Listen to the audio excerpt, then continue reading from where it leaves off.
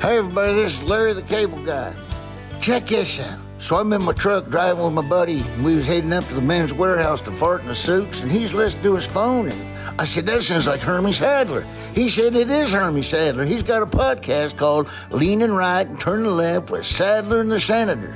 I said, Sadler and the Senator? He said, yeah, that's his good buddy, Virginia State Senator Bill Stanley. I said, well, what in the world? He didn't know this. I said, did you know that Hermie Sadler was voted one of the 50 best looking drivers in NASCAR? He said, I did not know that. I said, 'cause it ain't true. You never know, though. He never takes off his helmet. But I know one thing, this show Leaning Right, Turning Left is good. So pull up a chair right there by your phone, get yourself a cold beer, and give a listen right here to this week's episode of Leaning Right and Turning Left with Sadler and the Senator. I'll tell you what, I bet Michael Waltrip's even listening. He's always wanted to do something like that. Oh, Sadler, got another one over on Waltrip. Get her done. I'm Virginia State Senator Bill Stanley, and I'm leaning right. And I'm former NASCAR driver Hermie Sadler, and I'm turning left, leaning right and turning left with Sadler and the Senator. Once again, it's back on the air, powered by Pacematic. Hey, Hermie, how you doing? I mean, should Senator, I say, how are you? Dr. Sadler? Yeah. Oh, man. I mean, we should be recording the 45 minutes we sit here and talk before we even start this thing going. It's pretty amazing. And you just made me laugh right as we started, as you usually do. Man, I miss you. I miss you. We haven't seen each other in a couple of weeks. And happy late Thanksgiving. I know we talked to it back then, but we took a week off. But we're back. Yep. We're back, but we're missing our man purse. Our man purse. Shep Miles is not here, but he might have some more time. I saw Shep Miles last night. Did you? Now wait, you went to a basketball game last night with some notables, with some notable people. Talking about you calling Shep Miles a notable? Yeah. I mean, he's former town council. He was more like an audible because I had a free ticket. Had an extra ticket, but no, we went to Chapel Hill last night. I carried our third wheel, the swear bear himself, Mr. Shep Miles. Oh, Sheppy. I carried our local, one of our local, we call him the country lawyer here in town, Billy Newsom. Oh, wow. Who just recently closed his private practice here in Emporia and went to work for your friend, Attorney General Jason Miyares. Oh, that's right. In Richmond. And the fourth in the group, that it's a very rare occasion, Bill, I'm a graduate of the University of North Carolina, as is my daughter. She cheered for the Tar Heels for 4 years. You tell me that all the time. It's very rare that I take somebody to a home basketball game that pulls for the other team. But last night I did it because my third guest, the fourth member of our party, was former governor of Virginia, George Allen. Great man. Who is a fan of the Tennessee Volunteers.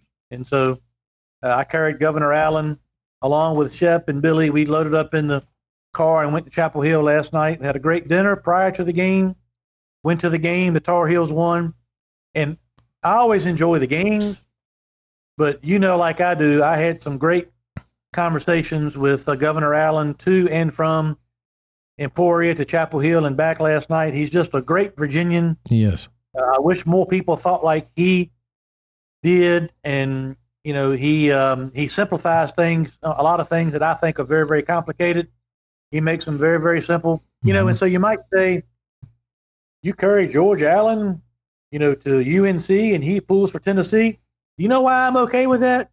Because George Allen is one of the few politicians I know, and you're one of them too, Bill Stanley, that you are what you are, you stand for what you stand for, you pull for who you pull for, regardless of who you're talking to or what group of people you're around, or how it may be positive or negative with the group.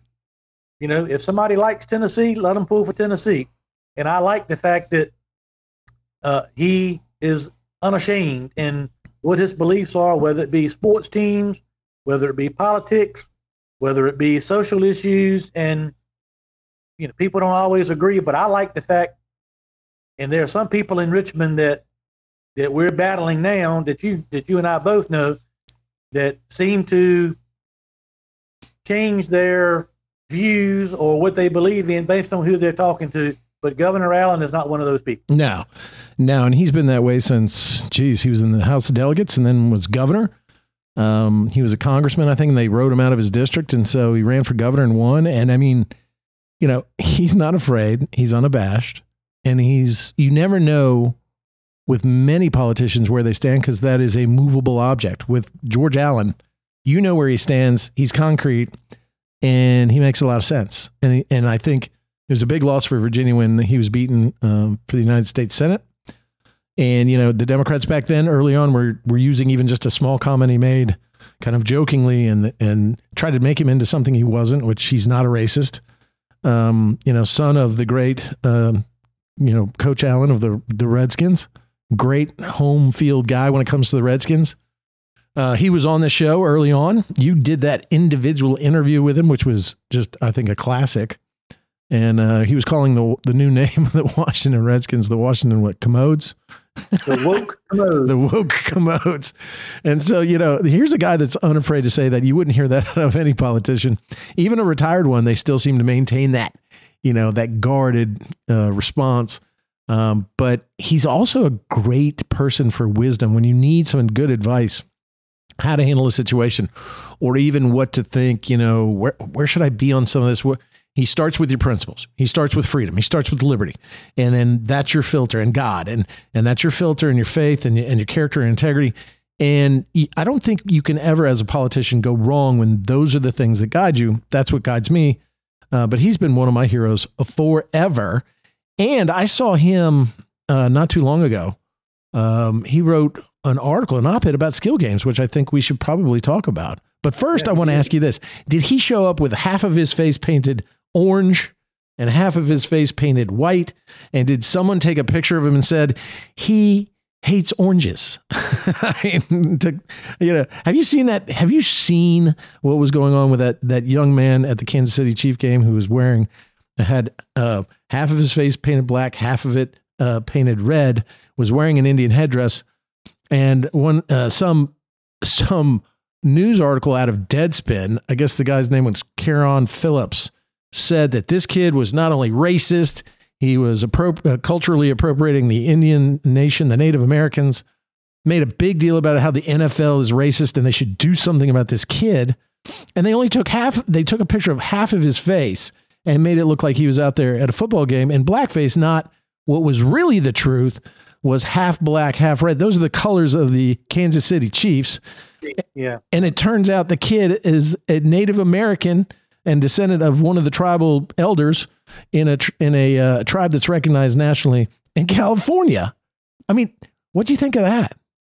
That's just unfortunately what our country has come to when people are trying to push agendas and try to divide people, try to find ways to separate people. And there's a lot of people in this world, Bill, as you know, as good or better than I do, that want people to be divided and want people to argue and want people to be violent and all these kind of things. And that's just sad. But to answer your question, Governor Allen did proudly wear his orange Tennessee shirt to dinner. We went to dinner with a group of people that included Tyler Hansbrough, the all-time leading scorer in the history of the ACC. Had him on the show. National Player of the Year and national champion. Yep. So he was not afraid to sit beside Tyler Hansbrough, one of the most decorated Tar Heels of all time, with his Tennessee shirt on. But I will tell you this. We were at a game in Chapel Hill. He was wearing the colors of the visiting Tennessee Volunteers. He hasn't been governor in Virginia since, 1997, 1998, whatever the case may be. Yep. But he took, I know this pisses you off when I'm around you and people want to take my picture and not yours.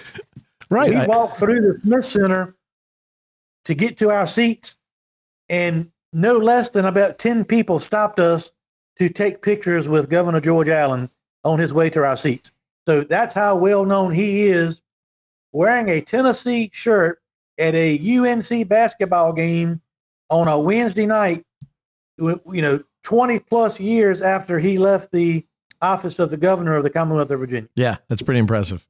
And yeah, it's not that I get jealous or anything. It's just, yes, you do. Listen, I had somebody in here doing a real estate transaction, and I gave them our refrigerator magnets for our podcast, and they're like, "Oh, Herman Sadler." I'm like, oh, fuck. Here we go again. Herman Sadler. So one more thing on George Allen before we move on.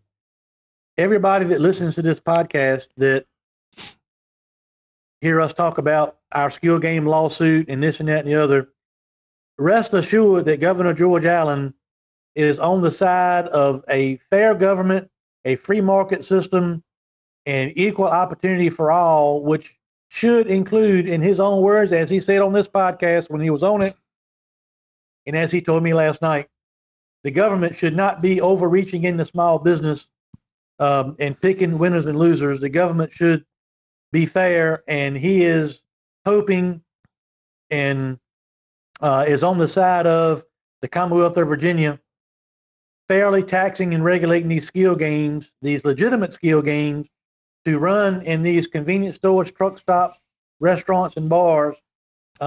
He understands the business environment that we're all currently facing as small business owners in the Commonwealth of Virginia, and he's on the side of skill games because fairly taxing and regulating skill games and letting them participate in the growing gaming industry that the Commonwealth of Virginia decided to open the doors to, not us. He's on the side of fairness, and he's a good one to have on our side. Yeah, and I thought that was a really powerful op-ed to put out. I thought the timing was pretty great. I mean, it was after, of course, if you've been listening to this podcast, then you know that we've been fighting for the past 3 years, man, to keep small businesses involved in the gaming industry, which, of course, was passed by our General Assembly. I voted against it. But once it was passed, then it seemed patently unfair that small businesses, like your small business, could not participate in the emerging gaming industry, especially because they wanted to hold on to a monopoly and keep it small and control it all, as we've said before. And yet you stood up and said, wait a minute, that's not fair. We had a couple cocktails and we said, let's do this, man. And in a grassroots effort, we started to defend small businesses and got an injunction, which kept, after the games were turned off, turned them back on, kept them on for 23 months and fought this thing through 2 administrations, 2 attorney generals, started out with Democrats. Now we got Republicans. And then, a couple weeks back, 3 weeks back now, a dark moment in time in my legal career, because I hate to lose more than I love to win. The Supreme Court, I guess that was over a month ago, man. Supreme Court said that video skill games are gambling, and as such, then not protected by the First Amendment, as we had argued, and said we weren't likely to succeed on the merits of our injunction. So therefore, sent it back, vacated the injunction, and the circuit court was left with nothing other. And I don't think that circuit court, as we talked about in the previous episode, was too happy about it, but said, my hands are basically tied. These pieces of legislation are written by lawyers who obviously have a bent or a slant towards towards casinos, and therefore dismissed our case. And so that's what happened. And now we're in this huge flux, man. Since the last time you and I talked, we've seen all these different counties having different responses about whether they want to enforce, not enforce, what they will enforce, what they won't enforce. The very fear that you and I had about selective enforcement, that, suddenly they're picking winners and losers on who's going to get arrested and who's not, what's a skill game and what's not, because the statute that we fought still has a crazy, untenable, not even understandable definition of what a skill game is, to give those prosecutors and the state police a guide path, a proper guideline by which to determine what's a legal skill game, what's an illegal game of chance, what's an illegal skill game. And here we have even now different dates of enforcement. Some people are saying, we had negotiated after the court ruled to say November 15th, Pacematic, our sponsor, Queen of Virginia, the skill games, people said, we'll turn our games off November 15th. And it's now past November 15th, 2 weeks later. Here we are at the end of November, just at the beginning of December. they've turned off their games. But I walk into convenience stores, and I don't know about you, but there's some games that are still on that are not Queen of Virginia, not Pace-O-Matic, not Vanilla, games of chance, still rocking and rolling. But I've got some very scared convenience store owners wondering, is the SWAT team going to come in, shut them down, arrest them, charge them with felonies for possession of these games, charge them with civil penalties of $25,000 per machine, put them out of business at the same time that the lawful operators of skill games who shut the games down with Queen of Virginia are wondering if they can even make ends meet or keep their doors open through the holiday season because their margins are so small due to high inflation, high gas prices, high prices on the things they sell, and high wages. I think what we've seen now since the Supreme Court ruling and the granting of summary judgment in the Circuit Court of Greensville County, I see a huge mess, and I see a lot of risk for a lot of regular business owners who are just trying to get by, trying to live the American dream, even, who have turned into criminals overnight because of bad policy decision-making by the General Assembly, led by the nose of the casinos, and the bad decision, quite frankly, in my opinion, I don't agree with the Supreme Court decision, and I'll tell you why in a minute. And now all sorts of different enforcements going on or not going on in different county, cities, and towns. It's a mess. Yes, it's devastating to a lot of people. I've heard from dozens easily since our last appearance in court when the judge, not surprisingly at that point, really dismissed our case based on, as you said, the Supreme Court really handcuffing the circuit court on this issue. But I think ironically, and I had this conversation with Governor Allen last night, I think ironically the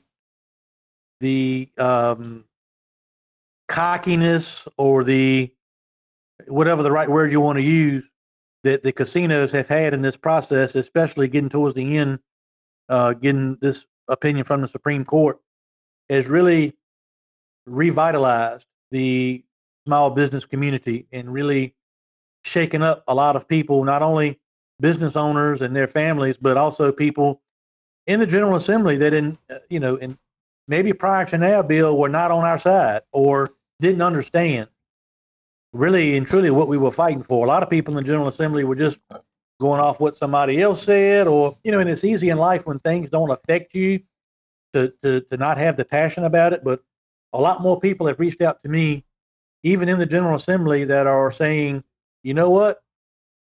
Now I better understand what you guys have been fighting for and why this is so bad, because they're hearing from small business owners in their district, and they know that it could hurt them politically and with votes and otherwise, but they also are starting to understand something that we've talked about since day one, Bill, and that is these small businesses, including mine, the convenience stores, truck stops, restaurants, and bars, keep that money and reinvest these profits into the Commonwealth of Virginia.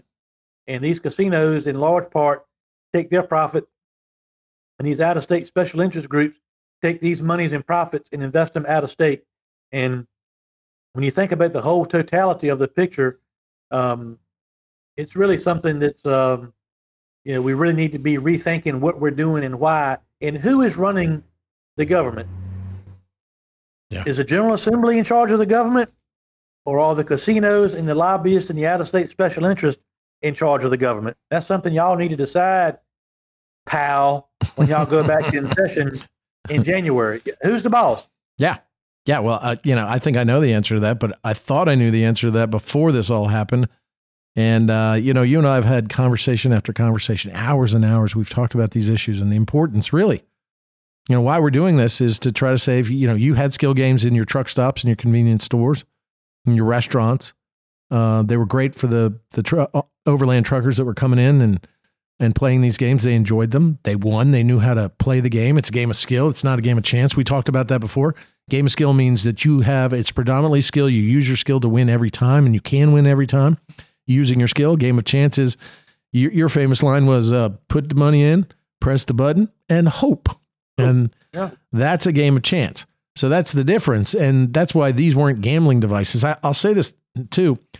The Superior Court of Pennsylvania, Commonwealth of Pennsylvania, a court basically here in Virginia, here in Pennsylvania, we're a Commonwealth. So is the Commonwealth of Pennsylvania. They've been fighting the skill game fight up there. And the ruling was just handed down. And it's a well-reasoned, well-thought-out ruling. And I just read it. And guess what they said? They said skill games are not slot machines. They made a legal binding finding on that. And guess what they also said? Skill games are not gambling per se because of the difference that we just talked about, what I was saying, the difference between a game of chance and a game of skill. So they won in Pennsylvania. And if you had taken that language and if there had been that reasoning, I think by our Virginia Supreme Court, or if they'd even had that reasoning to consider, then maybe the outcome in the Virginia Supreme Court and in our Circuit Court of Greensville would have been different. Now, I'm going to send you that opinion. I don't know if you've got it or not, but let me tell you, I read it and it should have been something we had as a ruling and would have had as a ruling, I think, in the Circuit Court had not the Supreme Court interceded. But I think the Supreme Court in Virginia, in my humble opinion, and I have a right to have that, got it wrong. And here was this Court of Appeal basically in Pennsylvania saying that Virginia got it wrong, agreeing with me. And along that analysis, properly laid out, factually developed, it's the same way when we developed our record, found that these are predominantly skill. They're different than a game of chance. And so therefore they are not gambling per se, and they're not slot machines, something different than what our Virginia Supreme Court found out.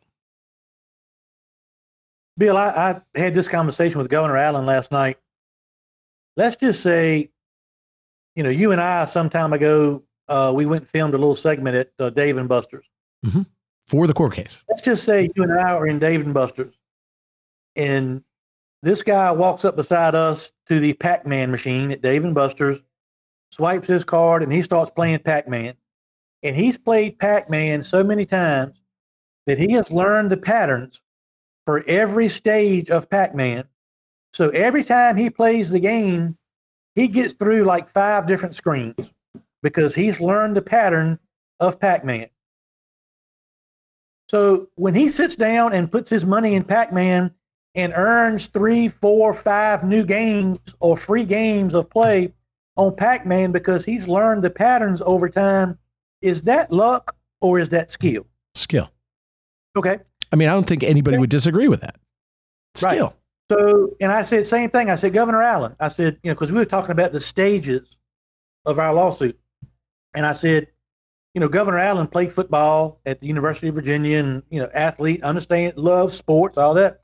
I said, Governor Allen, what if, we went to the game last night. I said, what if one of these players on the Tennessee Volunteers that was a 90% free throw shooter decided to go to the Virginia State Fair, go up, pay $5 to the attendant, shoot a free throw, which you can certainly do at the Virginia State Fair, and if you make the shot, you win a huge stuffed animal worth about $50, $60. If you pay your money, and if you're a great basketball player and you shoot that free throw and you make it and win that stuffed animal, is that luck or is that skill? And George Allen, skill is guys, I said, okay. So what's the difference? The difference is the casinos really only want to go after games that look like games of chance or slot machines, even though they don't play that way. Yeah. And by the way, only the ones that are in convenience stores, truck stops, restaurants, and bars. Because to the same point, as I told Governor Allen, I said, I know people that used to come in my truck stop, and my people that worked there, when they showed up and walked in, they knew. They said, that guy is going to beat that machine to death because he's learned how to beat the machine. And so when a guy sits down and puts his money in, knowing how to follow the machine and how to play the game, he's going to beat the machine. And we had testimony and experts that were ready to testify at our trial, which we should still be preparing for, that said, here's a group of people and here's how we can prove it, that win 105% of the time. But they don't want to hear that, of course. So it's a clear distinction between when a player can use his or her skill to win versus when it's a predetermined outcome. But they don't want to hear, they want to do their best to muddy the water, blur the lines to the average people between what is skill and what is chance. And unfortunately, the Supreme Court bought that argument from the Attorney General's office, and here we are. But it is a clear line between games of skill and games of chance, and they don't want to acknowledge the fact that what they're really trying to do is target a certain look of a game only at certain locations, hence the selective enforcement and the confusion that our lawsuit and the sudden end to our lawsuit by the Supreme Court and ultimately by the Circuit Court has caused. And it's all bad. Yeah. And not only that, you've got a lot of small businesses, as I've said, worried about keeping the doors open, but also worried about some legal authority busting through the door and shutting down their business because they have a game on, or they might have the game unplugged, but yet possession of that gaming device under the law, as it's written by the casinos through the budget bill, would make it possession of an illegal gambling device, which it's not, but still they could get prosecuted. They'd have to hire a lawyer like me. Lawyers like me are not cheap. Even when we're sympathetic to our client, we still have to keep our lights on. We run a business too. And that can be the difference between them being open or closed as well, whether they had the games on or not, by being subjected to prosecution. And then prosecution like in Wise County, that may not be the same in Roanoke County, which may not be the same in Halifax County, which may not be the same in Henrico County. Some Commonwealth attorneys may say, look, I don't have the resources to go out and prosecute. I don't have the police. We're trying to fight crime. This is not something high on my radar. We're asking you to turn them off, but we're really not going to prosecute. And then there's others, most of the counties around, let's say Bristol, who everything they see, a moving target, they're going to bust, but they're still not going to bust the Miss Pac-Man. They're still not going to bust the crane game where you get that teddy bear out using the crane, which is a skill game under the definition illegal. They're going to leave those on. So now you got selective enforcement. Now you got fear in a community that's keeping our communities alive, keeping those businesses alive. Sometimes those convenience stores and restaurants are in food deserts. So this is where a lot of the support and the source of food is for these smaller rural communities, or even the inner cities where the grocery stores won't go. And they're living in fear right now. And I mean, I've even got a clip here, and hopefully I'm not a smart guy, but I'm going to try to play it for you. This is just another example of what we're hearing from owners who are fearing that the ruling by the Supreme Court and the unfortunate resulting order from the Greensville Circuit Court on our case is causing. Now, let's hope. I'm going to press this button. My son has left the room. He's like my board guy, but I'm going to play this, and Hermie, tell me if you can hear it. Hopefully everybody can hear it right now. This is a owner talking to a news reporter about what the shutdown of skill games will do to their businesses. Our food has gone up. All the inflation has gone up on everything. The skill games have helped us get through that. I had retired people that come in and just for entertainment purposes would come in and play 2 or 3 times a day. We were always selling something to go along with it, or they eat. And now there's no one here. The last time they shut us down, the first month was a 50% loss in sales. They're hurting the small business people. Again, there's hundreds of thousands of us out here that are looking to just make a living. How about some of that? I didn't hear that. You didn't hear it? No. God, I hope the rest of the people did. If not, we'll put it in there. But this was an owner saying, when skill games were on, it was helpful. When they were shut off, it cost them the first time. It cost them 50% of their businesses, of their business, and the real fear that they have and what this is going to do to their business, and that really they were losing clientele who would come in and play the games, but also buy other things. And so, hopefully we can get that clip on there, and hopefully it's in the recording. I'm sorry you didn't hear it, but I heard it through my earphones, and hopefully the rest of the people heard it. But that's just one store owner who is echoing, I think, all of the concerns of every store owner, small business owner that you represented in Sadler versus the Commonwealth of Virginia so boldly and we're so successful in keeping these stores open for 22 months, these games on for 23 months, I guess it was, and ultimately, are now in this confusing position as we just talked about. It's got to be a lot of fear out there with the convenience store owners, but I want them to know that you and I are not giving up the fight. We think the fight comes in two forms. One, we don't have a final order entered in the case yet, but we are intending to appeal. We think we have some good appeal points that we could win. I think the Pennsylvania case that we were just talking about could help us very much in that appeal. But also where we're really going to have to do this is in the legislature, because ultimately a legislative solution is required. And I want to talk about that a little bit with you because, you're the one that was there. And when we started talking, when I was in the legislature, I was against gambling, but you convinced me that this was different. And so when these orders were coming down, there were some concerned legislators. And let me say this, Herm. I went to the Senate finance retreat up in Tyson's Corner, where I used to live, and that place is a zoo. I don't even recognize it anymore. But legislator after legislator after legislator was coming to me and saying, hey, man, what do we do? And just like you were saying, they're like, whoa. They were taking our injunction for granted. They thought this was going to be ongoing, that they had normalcy, in their districts. And then all of these small business owners coming to them saying, you are ruining my business. You're going to cause me to shut down. You're going to put me in peril. I can't even hire people, to pay the high wage that you guys have mandated. And now you take this one source of revenue away from us, and if you remember, Janet Howell, the outgoing chairman of the finance committee, when that was brought to her attention, said, well, you just better go find some other way to make money.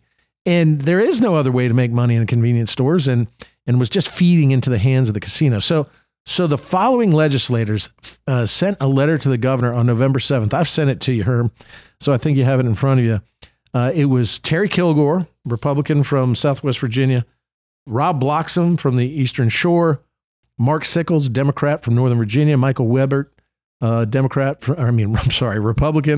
from the northern part of the state, Tony Wilt from the central part of the state, Siobhan Donovan, who unfortunately lost her reelection bid, Louise Lucas, your friend, your pal, your buddy, Creed Eads, senator from Charlottesville, Richard Stewart from the Northern Neck, he's a Republican, T. Travis Hackworth, my good friend from Southwest Virginia, and Bill DeStefan. And I'm going to read it to you so that the listeners who are very grateful for listening can understand how the legislature, in terms of its view of skill games, have changed. And I think it's because of a lot of what you've done, Herm. And so I think this is important. But they sent a letter on November 7th of this year to Governor Glenn Youngkin.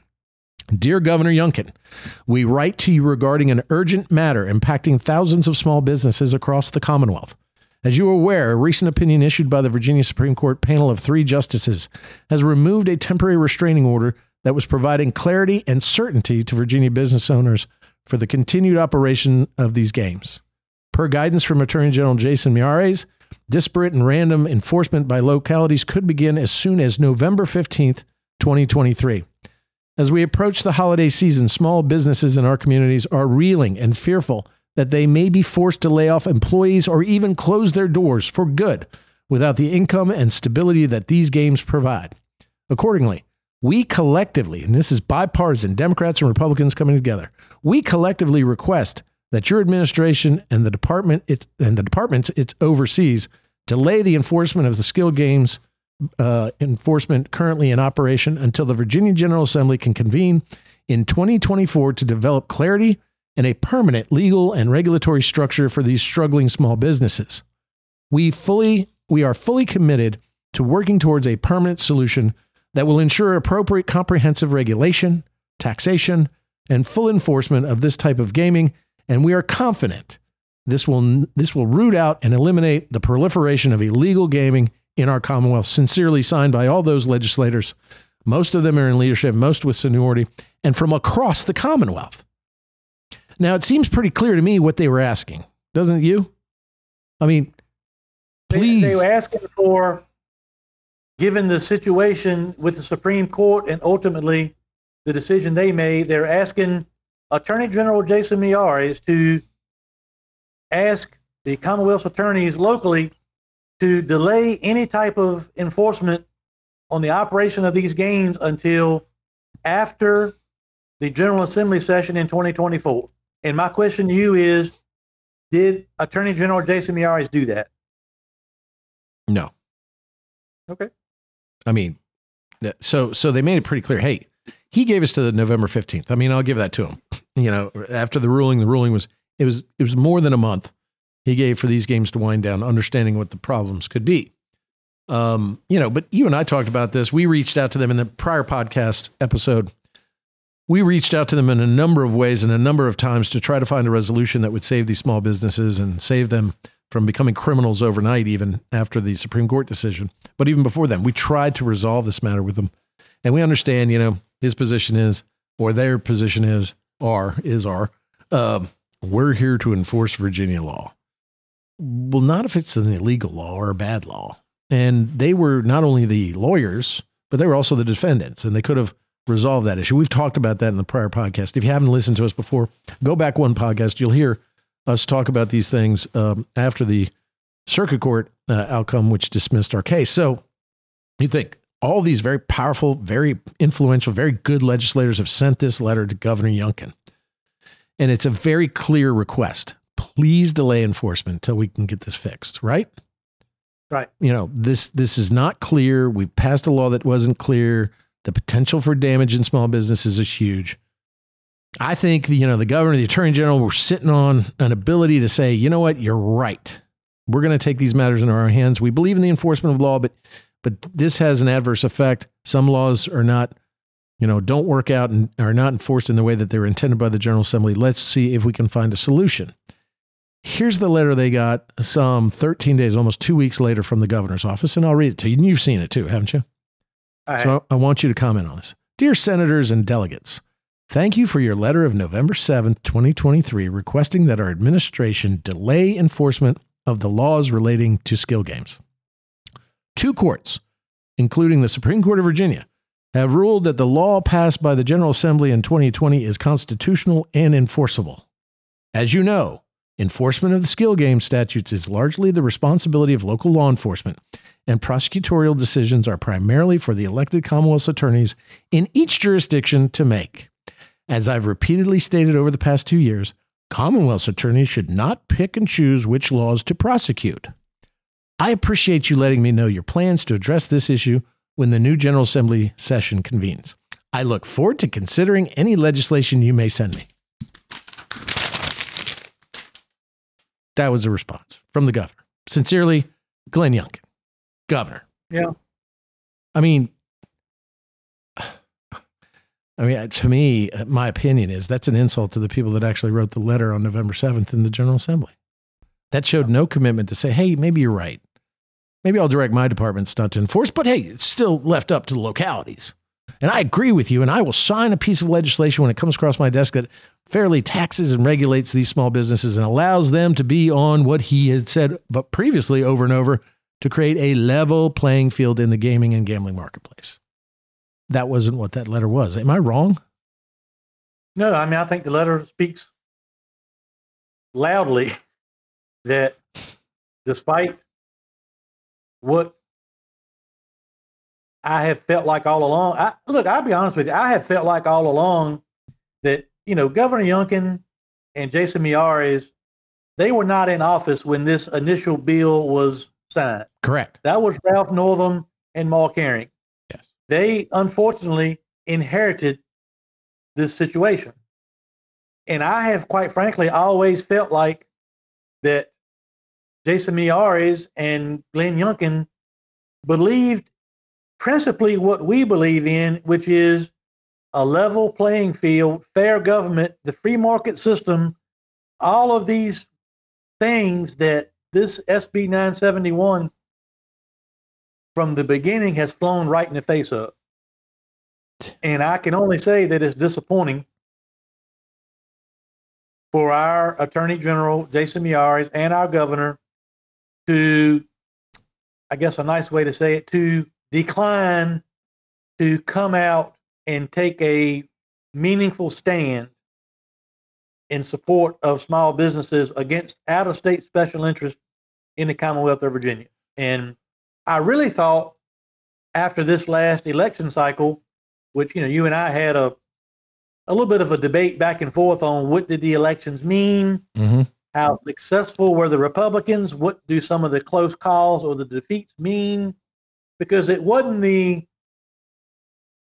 overwhelming endorsement of Youngkin's agenda and what his plans may or may not be for the next 2 years that Republicans and conservatives were working towards or hoping for. So I kind of felt like maybe Jason Miyares, who I can only assume has more political aspirations in the future, and Glenn Youngkin, who I think probably has more political aspirations in the future, I was hoping they would kind of take a moment to, is the right word, read the tea leaves on what is going on right here at home in the Commonwealth of Virginia and look at this as an opportunity to throw a lifeline to these small businesses. They wouldn't have to give up anything. Yeah. They would simply be saying, hey, as governor, I can only sign laws that are brought to my desk.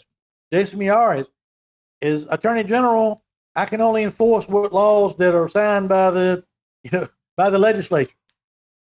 We think this got messed up. So in this case, let's kick it back to the General Assembly because we think there's more of a drive to get this right this time because they obviously got it wrong last time. Yeah. We think there's momentum to get this right. Hey, Bill Stanley. Hey, General Assembly. Hey, Louise Lucas. Hey, Terry Kilgore. Y'all messed this up. We're going to give y'all a chance to fix it. Then send it back to us. I can sign it, and Attorney General Miyares can enforce it. And so, but they have just declined in a time, Bill, where there's never been a time that people around this issue need more clarity. We need some clarity, and for our leaders to stand up and be clear and concise about what they believe and why. And our governor, I will nicely say, had an opportunity here to respond to legislators to make it clear to them where he stands on this issue, and I don't think he quite did that. No, it's not clear at all. I mean, hey, I'll look at any bill that comes across your desk. Well, that's kind of what you got to do to every bill. And some of them you're going to veto, and probably this year a lot you're going to veto. But this seems to me, remember the request again was from these members of the General Assembly, very good people. This is an urgent matter. This urgent matter impacts thousands of small businesses in Virginia. We don't have a lot of clarity and certainty given to these Virginia small businesses in its current form. The law we passed was basically in the budget, hastily put together, but obviously effective enough to benefit the casino interests, obviously. And we see now the effect of what this law is. And all we're asking you to do is not enforce it right now. Give us a shot. Don't put these small business owners in jail yet. Give us a shot. Let us see what we can do. Let us come back to the General Assembly session. And the governor has executive order power. The General Assembly, the Attorney General has certainly, obviously, persuasive abilities with our Commonwealth's attorneys and our prosecutors and city prosecutors and our state police officers and other investigative agencies, because they asked, based on our conversations that I had with them, when the order came down and vacating the injunction, which mandated at the time the injunction was vacated by the Supreme Court that these machines go off, they said, hey, we understand. And I give Miyares a lot of credit and his deputy a lot of credit. Hey, we get that. And they said, okay, let's go 15 days. Well, what we saw in the 15 days, as we were just talking about earlier, was a whole lot more confusion, a whole lot more fear, and really what turning off these machines, even on November 15th, would do to these small businesses, how it would hurt them. And hurt them in a way, as we were going, as the letter says, as we approach the holiday season, small businesses in our communities are reeling and fearful that they may be forced to lay off employees or close their doors for good without the income and stability that the skill games provide. And so the request was merely just, can you just delay? Let's see what we can do. And I think this has got to be a bipartisan issue to solve. But the Democrats are the ones that are, the Louise Lucases, as you know, and the leaders on the Democrat side said, we're going to fix this. We're the people to do it. And I think the governor missed a great opportunity, a bit of a stumble here, to stand with small businesses and do this together in a bipartisan way. My fear is that this may create some partisanship, which it should not. But I think we need to find a piece of legislation that's not, and I can't vote for it because I'm R36. I abstain because my relationship is being your lawyer and representing these issues. But we need to do it pretty quickly. So we need to get the Democrats and the Republicans going into the General Assembly to deal with this right up front, probably have enough votes. So we call it emergency legislation, where instead of it becoming law July 1 after the governor signs it, we can send it to the governor's desk as quickly as possible, put the enforcement mechanisms, the tax and regulatory enforcement mechanisms in place, and have that bill signed in January, quite frankly, January or early February, start receiving the tax revenue, allow these businesses to continue. And I just don't get the warm, fuzzy feeling from this letter. And maybe I'm wrong, Hermie, but I've been at this political stuff for a while. And when I read that letter, I was heartbroken. I was heartbroken for the governor's office. I was heartbroken for these small businesses. And I hope maybe I'm reading too much into it, or maybe I'm not reading enough into it. But I think for my party, what I fear is this is going to give the Democrats a very firm position with they stand for small businesses, where historically it's been Republicans who stood for small businesses. And instead, we seem to be wishy-washy on something that I think is a very simple issue at this point in time. The gaming industry is here to stay in Virginia. The gambling industry is here to stay in Virginia. Let small businesses participate who live, work, play, raise their families, and operate their businesses in Virginia and keep the money here.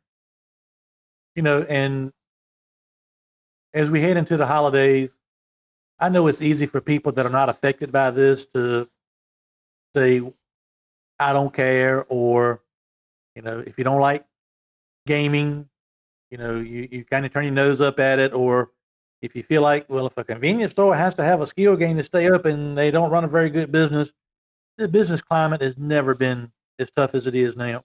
But more importantly than that, forget the arguments about is a skill game gambling or not, or was SB 971 unconstitutional or not, or what? Think bigger than that, Bill. If you don't really understand all the ins and outs of a skill game and the law and the Constitution and all that, just think about it simply. Do you want the government deciding what businesses succeed and fail? And do you want the government telling people where they should go spend their money? Right. And if you don't, right. Exactly. That's really what this is really all about. We can argue all day long about, is it chance? Is it skill? Is this constitutional? Did the Supreme Court get it right? Did it get it wrong? But here's the nuts and bolts of it. The government is picking winners and losers, and the government is trying to tell people, if you're going to go do this, you have to go where we tell you to go to do it. This is the United States of America. This is the Commonwealth of Virginia. It ain't supposed to be that way. Yeah. Now, a whole other side of this is, for the last 4 or 5 years, the Commonwealth of Virginia has had a big time influx of money, tax dollars, all these things coming in that is going away. Those things are drying up. They're washing up. The Commonwealth of Virginia is going to need, or they should want to use, this estimated close to $200 million a year of revenue easily. Steady revenue. That will be steady, regardless of the profits of these companies. Yeah. Get this tax money in. Somebody's, Louise Lucas has got programs that she wants some money for down in Portsmouth. You might have programs up in your part of the state. School modernization. Yeah. Right. So, when I really think about those two components, number one,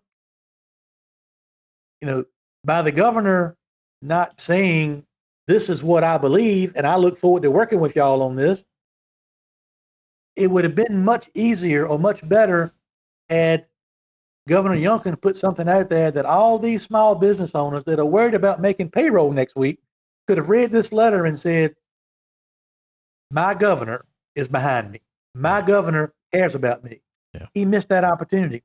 More than that, it would have been good for people like you that are in the General Assembly, Republicans and Democrats, to have a clear understanding of where does Governor Youngkin stand on this issue. Because if you're unsure, And all these new legislators are coming into the General Assembly. They're scared to say and do a whole lot on some issues because they don't want to be on the wrong side of the governor, or they don't want to be on the wrong side of their party. Right. So in an opportunity where there could have been some clarity, the governor fell short, I'm sorry, on making things clear on where he stood. And so, and then, like I say, it's like, is it just okay with people that the government is treating people like we live in another country, that you go where we tell you to go, and we decide who gets to do this kind of business, not you? And I'm like, what are we doing? I mean, what am I missing? And so I hope, although I've learned so much, Bill, in this process, not only in this lawsuit, but running for office and all that, I mean, that's one reason I ran, because I wanted somebody to represent Southside Virginia that had a spine, had a backbone, that would do and say things to try to help Governor Youngkin get his agenda passed, so long as it was in the best interest of what is now the 17th Senate District in the Commonwealth of Virginia. All this go along to get along, and got to wait to see what this person says, and wait to see what this person says, and let's do a poll on this before we decide. I mean, come on now. We're talking about the Commonwealth of Virginia and the rights of people and the free market system and all these things, and that stuff is not supposed to be for sale. And the governor should have made that clear in this letter, and he didn't. Yeah. Could have been better. And, you know, just to follow up, and believe me, I like these guys. They're good Republicans. If they want to run for office and you know, Youngkin wants to run for the U.S. Senate, I'm going to support him. Miyares wants to run for governor or run for attorney general again, I'm going to support him. I just think, you know, even Jason or his office said that they were pleased, happy with the court's decision, happy that the injunction was removed. I mean, what does that say to small businesses? That's not the best messaging. When, you know, you claim, hey, I'm here to enforce the laws, but now you're saying you really like this law by implication, if not directly. And again, what does that do to small businesses? One, it makes them scared again because they see him as the top cop in the Commonwealth of Virginia. He's the enforcement arm. So they're losing sleep, and they're losing money. They're losing sleep. They're having to lose employees because they can't pay the wages now, the high wages that this government artificially set. And now, you know, you got people that say we're for small business saying, man, I'm happy you can't keep those games on, man. You know, and maybe Jason's against gambling, but this is not gambling. This is gaming. And you know, he may be against gambling, but he's supposed to enforce the laws as he says. Well, you know, why not stand for small businesses? So I think that was a miss too. And I'm just kind of mystified because that's not what we Republicans, conservatives, pro-free market, pro-small business think. And, you know, look, I'd put in a law. I've written a bunch of bills here because we've got pre-drafting done. Have to get it done by today for bills in the General Assembly in 2024. I would love to write a bill that says all gambling is illegal in the Commonwealth and pass that sucker. But it's not going to happen. It's here to stay. But we've said this over and over. Shouldn't Virginians be allowed to participate, not just in the, you know, going to the baccarat table, but shouldn't the small business be allowed to participate in providing opportunities for people that want to play these kind of games, especially skill games, to come to their store and play? And in the recording that you couldn't hear, but hopefully everybody else has heard, it was made very plain. These games provided not only a source of revenue, but also provided revenue because people were coming in buying the chips and the drinks and the other things. And there's real uncertainty there. And I think the governor and the attorney general could have provided some stability simply in support of the small business owner, whether saying, yep, we're going to delay enforcement might have been a bridge too far for them. It could have been said a different way. And so I hope, said it earlier, I'm going to say it again. You can't pass this legislation in Virginia regulating and taxing skill games for small businesses to be able to participate without a bipartisan solution. That includes the executive branch and the legislative branch. That includes Republicans and Democrats in the House and in the Senate. We need to come together. I think we're going to. remember, I asked you for on a scale of 1 to 10, and I think it was a 9. I can't remember. You were like a 4. I really am confident that our General Assembly sees the problem, saw it now when our injunction was lifted. That's why last week's episode, or 2 weeks ago episode, was winning by losing. And I think we're going to get something done here. But we need the governor to join hands with the small business owner. We need the attorney general to say, I'm not going to come in here Gestapo style and take out your games and put you on the ground and arrest you and ruin your business. It's not that hard to say. And they haven't said it yet. Well, messaging is important.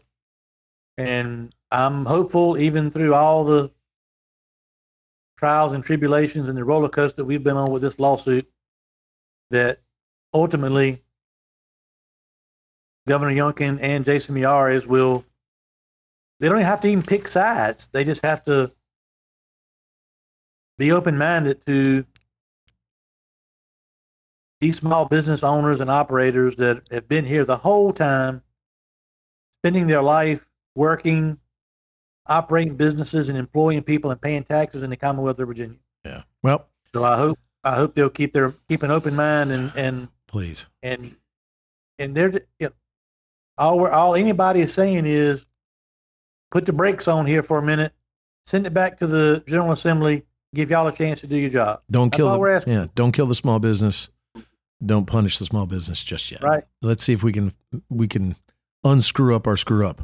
So so this is going to be an ongoing thing. We're going to be broadcasting our podcast through the General Assembly session in January. So we're going to keep you totally informed on this. This is about freedom, liberty. It's about getting involved, standing up for your rights, stopping government overreach, doing what's right, doing what's fair under the circumstances that we've described. So we you know how I know we're passionate about this? How? Because every time we start a podcast, we say, let's spend 5 or 10 minutes talking about the skill game update, then go to other stuff.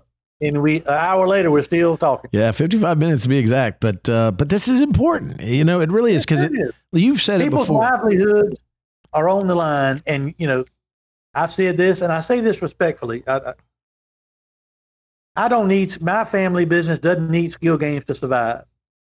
But a lot of businesses in the Commonwealth of Virginia do. And we're putting business owners, mom and pop operators, families, their employees and their families, kids, everybody in some terrible positions right here at the holidays, simply because the people with the casinos are trying to get to what they want, and what they want is not what things are supposed to be like in the Commonwealth of Virginia. Yeah. So during this holiday season, I don't call what the casinos have done a victory, and I hope at some point in time they realize what they're doing to people is not a victory either. From the looks on the lobbyists' faces at the financial retreat for the Senate, they didn't look too happy. A lot of senators coming out and saying, we got to fix this. We got to tax and regulate. They should have a space at the table.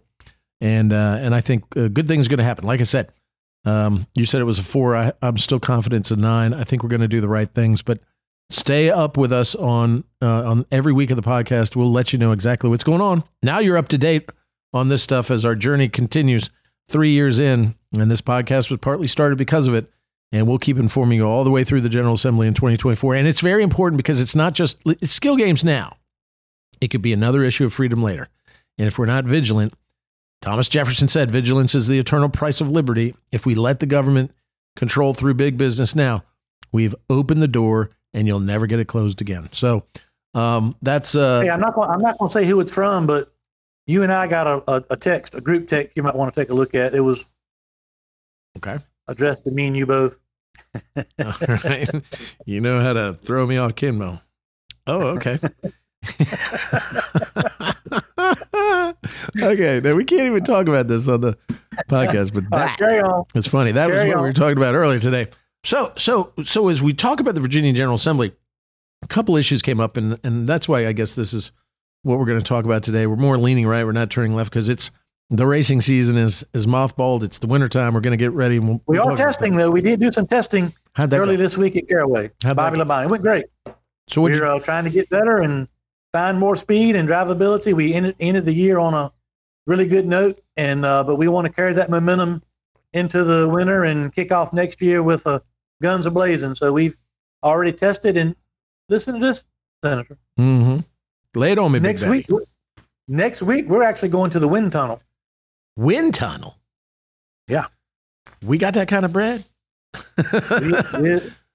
We're spending our money in wise places. Is my wallet going to fly out of my pocket here on this one? I mean, hurt before a little bit. Well, every time we had a wreck during the season, first I get this itch in my where my wallet was, and then it start to burn, and then I have to like roll around on the ground and put it out. I threw up more than once last year. Worried about. That's why you'd leave, so you wouldn't see me. Yeah. So I wouldn't see you throwing up, right? But we had a great test. We're trying some new parts and pieces, and we are going to the wind tunnel to work on our aerodynamic situation and see if we can find some more advantages and things on our cars. So okay. Have we got the car lineup, driver lineup all done? Waiting on you, Chief. That's not my problem. All right. Now we're talking about, back to the General Assembly. Yeah. Same thing, going in circles, that kind of thing. Yeah. What have you got on your plate, on your mind, as far as things you are proposing or bills you're thinking about dropping with session coming up? Yeah. And well, first, I mean, think about it this way. We just went through a November election season where the Democrats won 21-19 in the Senate. That's one seat from a tie. 51-49 took back control. We were 22-18. So we Republicans gained a seat in the Senate, went down about 4 seats in the House, 51-49 after redistricting. Democrats are in control. Remember what they were preaching. And you and I were talking about this before. That are the extreme MAGA Republicans agenda, extreme taking away your freedoms, extreme MAGA this, extreme MAGA that, and banning abortion when we offered the 15-week ban that you and I talked about probably wasn't the best strategy that was employed from the top down. But right after they picked their leaders, and Scott Servel's elected majority leader, known him since we were young attorneys in Fairfax. Don Scott's now the Speaker-elect of the House. That's pretty historic. Well, they come out with this press release, and I sent it to you as well, where they were going to stand on these initial pieces of legislation. And in this press release, I was kind of shocked. Speaker Scott said, this legislative agenda that they're putting forth, they put forth a legislative agenda. We are sending a message that there's no room for the spirit of Jim Crow that has plagued our Commonwealth for far too long. Jim Crow laws being laws that were separate but equal or segregated our population, which I don't really understand that. And then Scotty Servel said, Virginia voters sent a message on November 7th that they want Virginia to remain an open and welcoming state that honors individual freedom, privacy, and economic opportunity for all of its residents. These 4 measures will help make Virginia the best state in America to raise a family and start a business. So, what are those 4 pieces of legislation? Well, let's see. One, they're proposing a constitutional amendment, an amendment to the state constitution, HJ 1, House Joint Resolution 1, that would enshrine in our Constitution the fundamental right to reproductive freedom. And then reproductive freedom, remember, that's a clever use of words to mean abortion. The resolution, I think it's Creed Eads is carrying it in the Senate, Boysko. Basically, it allows for abortion to be enshrined in our Constitution without any limitation. Right now, under Roe v. Wade, the state here is, I think it's 26 weeks. Abortion without, abortion on demand, basically, until the 26th week. That's the first trimester. Now, they're saying abortion up to and after birth and enshrine it in our Constitution. That's really protecting the rights of the unborn, isn't it? The future Virginians of our world. This is kind of, to me, when they said we were radical and extremist, this seems to be, they've gone from safe, legal, and rare. That was their mantra, 10, 15 years ago when I was first elected. Now it's abortion on demand even after birth, which in my opinion is murder. And so you can carry a baby to term and decide to abort it. As Ralph Northam said, put it on the table and then we'll go have a discussion whether you want it or not. I mean, this to me is radical. And this is what we got in a 21-19 and 51-49 Senate and House respectively. This is where Governor Youngkin, I think, will be using his veto pen. I don't think, well, actually, dang, the governor cannot veto a joint resolution to amend the Constitution. What happens is you have to pass it 2 years in a row, and then it's sent to the voters, and the voters vote on it. And the governor can't veto this. Sorry, I forgot about that. So we'll have a constitutional amendment that will enshrine up to birth abortion in the Commonwealth of Virginia. I think that's a sad position to take. I mean, they could have restored Roe at 26 weeks, could have done the 3-trimester. Roe versus Wade, and of course, Obergefell overturned Roe versus Wade, but said it was a state's decision. What we're saying here, according to the Democrats, is the state's decision is no term is too long. Late term abortions, which most Americans object to and are opposed to, would be enshrined in our Constitution and would be an abortion factory in the Commonwealth of Virginia. Come kill your baby here. And I think that's a bad move on that part. But rather than being rational at 26 weeks on demand, 26 to second trimester being if there's some medical complications, in the third trimester, prohibited except in the life of the mother, incest, rape. So what do you think? I mean, I'm just blown away by this. They were supposed to be the reasonable people coming in, and instead they're doing something, in my mind, extreme. Yeah, that's sad. I hate it for the Commonwealth of Virginia, but Democrats won on this issue, won on the messaging of this issue. And I know you and I believe similarly about about life, and every life is a gift from God. And I've got 3 beautiful daughters, and you've got kids, and just having that thought, it's heartbreaking to me. But elections have consequences. Messaging has consequences. But to your point, to use politics on something like this to gain an advantage, or to create division, it's very, very unfortunate here in the Commonwealth of Virginia. Yeah, and kind of sad. And you kind of hit on something there, the messaging. I mean, we were accused of being radical, abortion ban, even though ours had a limit to it, slightly below, 11 weeks below what was allowed by Roe. Theirs is no such limitation. And I was just reading something where since Roe versus Wade's overturning by the United States Supreme Court and turning it back to the states, which I think was the right. It didn't ban abortion like they kept saying, just turned it back to the states to make those determinations. Over 30,000 babies have been born and saved by that alone. 30,000 lives. How many 30,000, how many of those are liberals, are going to grow up to be liberals or trans or, or whatever. I mean, but at least they had a chance at life. Ronald Reagan said one time, it's ironic to me, I think he said in this way, that the only people, wanting abortion are those people that are already born. And here we have, I think, what would be the most radical leftist policy enshrined in our Constitution. I mean, we'd be looking like California. And so ultimately the voters will vote on it if it goes, and they'll get it in 2 years because they got the majority for 2 years. And so this would go on the ballot, and then I guess we're going to have that conversation again, and we need to educate the people that this is the radical policy, not the other. The other joint resolution they want to put in the Constitution is an automatic restoration of rights. If you're convicted as a felon, you lose your civil rights. That's your right to vote, hold office, serve on a jury, basically. That would be an automatic restoration once you've paid your debt to society. I don't have a big deal. I don't have a big problem with that. I really don't. I think, right now we have that ability, but the governor grants it. And I think all the governors, Republican and Democrat, have been about the same in the granting of those restoration of rights. I think there's, some people that do certain things. If you harm a child or murder those, I don't know that you need to have your rights restored and sit on a jury or run for public office, but that's my feeling on that. I don't know if there's a limitation, but now they're going to have Virginia voters vote for that. You got a problem with that, Herm? I mean, nope. And then the big one that will affect all small businesses, which we've been talking about today, raising the minimum wage to $15 an hour.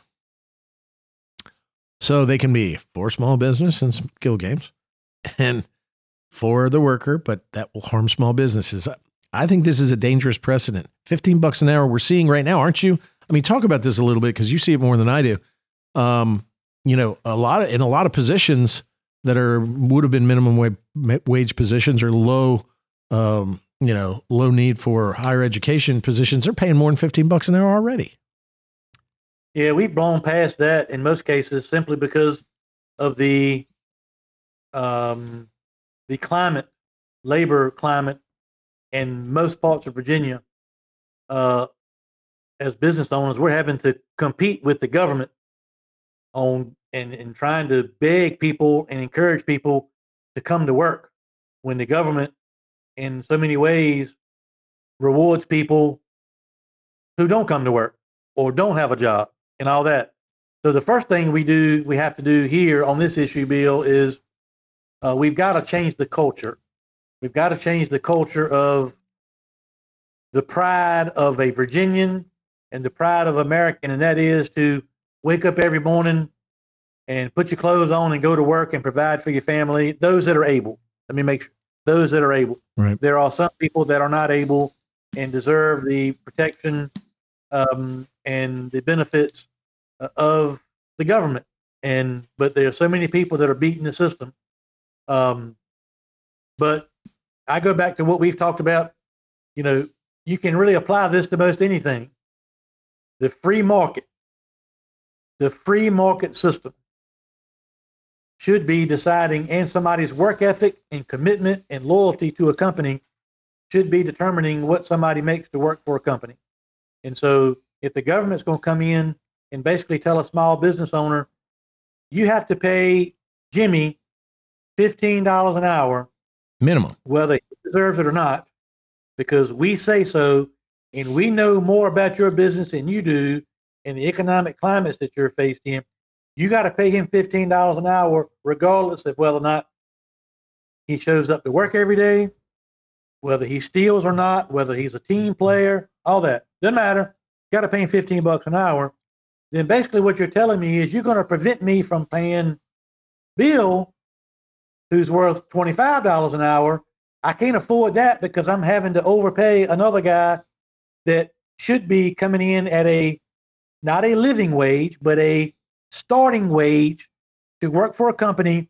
And then if he proves himself within the framework of the company, if the company's profitable, and we think about benefits and insurance and all these other things that are expenses to a company that the government has no idea what those costs are, then you have the ability as a business owner to reward people that deserve to be rewarded. So the simple fact, I wouldn't care if it's $8, $3, $15, or $25.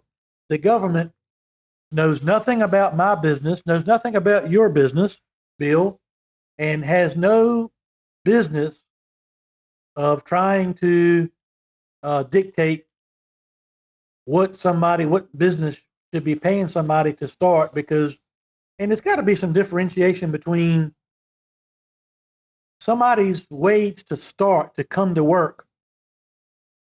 It's not, if they're a good employee. I'll give you an example. Bill, of the 313 employees that work, and I would call the Sadler companies, we do not have not one that's been with us for 90 days or more that makes minimum wage. Because if they don't fit into what we need and want in our culture and don't do a good job and show up to work every day and all those things, they don't stay here. So it's just more government. Some people want to get up as politicians and stand on the front page of the paper and say, look what I got you. I got you $15 an hour, even those of you that don't deserve it. And when I look at that, I say, I want the next paragraph to say, watch out for these major price increases that are going to be coming in the way of hot dogs and hamburgers and Pepsis and snacks and drinks, because we've got to raise our prices and our margins to pay these wages, in some cases, to people that don't earn them. And so that's the small print that nobody wants to talk about. Yeah, I mean, This morning I was on my way to court, and since I was missing lunch, I got, because we're doing this podcast, and that's why I look so good, Herm. See how good I look today? You are a good-looking man. Man, hunky piece of man candy. And then I've got court later this afternoon, but I stopped at the McDonald's. I got breakfast, one of the meals, a little bacon, egg, and cheese action. $9. Bacon, egg, and cheese, a hash brown, and a small drink. $9. And I'm hearing from friends that are paying like $15 for their, lunch at McDonald's in other areas. I mean, that's $9 down here in Southside. So I think the governor is going to get the old veto pen out on this one. And we got 2 years at least of his protection for small business in that regard. He could really join these together. And that's what I worry about. I don't want this to get into a partisan fight again, which then could affect small businesses in the skill game marketplace for them to participate in, because we're fighting over stuff like this. But this seems partisan. It's always their mantra. I mean, the minimum wage right now is what, $11, $12 an hour. I don't pay minimum wage around here because lawyers that come fresh out of law school want $100,000 and don't want to work 40 hours a week. And my God, even legislative aides and those kind of people, they are friggin' expensive. They make more than I do.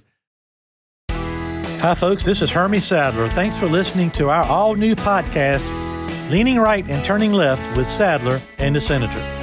I hope you are enjoying the show as much as Senator Stanley and I enjoy bringing it to you.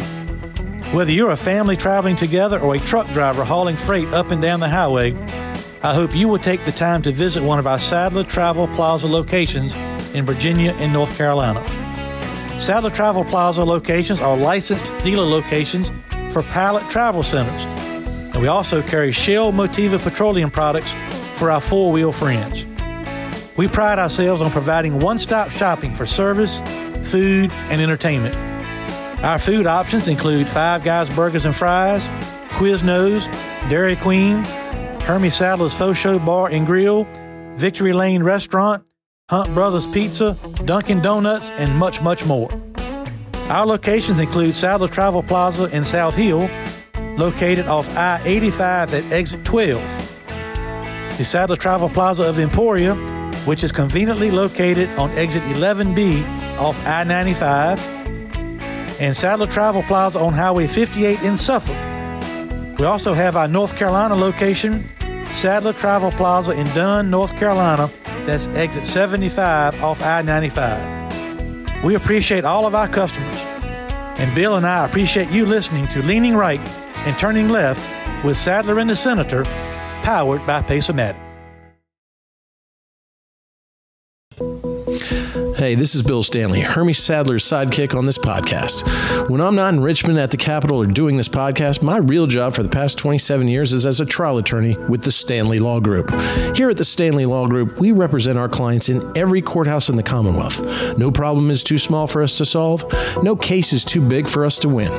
Whether it's criminal charges, traffic offenses, civil disputes, litigation matters of any sort, we handle it all. We make sure that we treat every client like family because they are to us. Your problem is our problem. Your success is our success because we hate to lose more than we love to win. And believe me, we win a lot. Don't believe me? Go ask Hermie. I'm his favorite lawyer, and he hates lawyers.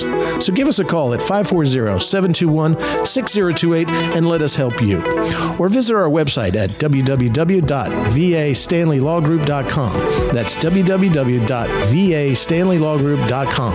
At the Stanley Law Group, we'll make sure we're the lawyers that you swear by and not at. The last one, which is most important that I want to talk about, there are some other crazy bills, and we'll keep talking about these bills as they start dropping because they never disappoint with some of their wacky stuff. Senate Bill 2, House Bill 2, prohibition. This is a gun ban bill. And this bill, if passed, would prohibit the purchase, possession, sale, transfer, whatever, of what they deem to be an assault rifle or an assault weapon. That definition, from what I can tell from this bill that's dropped, is everything from a large magazine firearm, handgun, to an AR-15. So you would become an instant criminal if you even possessed one of those. Okay? So they're trying to take away your Second Amendment rights. I don't think this thing passes constitutional muster. I'll be damned if I think it would, but who knows in this crazy world today with the Supreme Courts the way they are. But this would prohibit the possession of any firearm that they deem to be an assault weapon, which is their favorite word, assault weapon. They think AR means assault rifle, and it doesn't, because they don't do their homework. But they're trying to take our gun rights away. That, again, seems radical and extreme. Not, as Scotty Serval said in this press release, protecting individual freedom, privacy, opportunity. Not at all, man. I mean, I'm a little, but I guess you got to expect it. But here we go. They remind me all the time when I go to Richmond that my dad used to lovingly say, when I want your opinion, I will give it to you. That's what they seem to be doing, especially to us down here. Now, I want to, as a disclaimer, I was out on my boat for these Democrats, so they know this, and it got a little rocky. You see, it was a little rocky at Smith Mountain Lake, and all my AR-15s fell out of my boat and into the water, and I couldn't fish them out. So I don't have any. But they want to take away everybody else's and make you a criminal for exercising your Second Amendment right. Bill, you're an attorney. I know you help a lot of people, a lot of different things, criminal defense, traffic.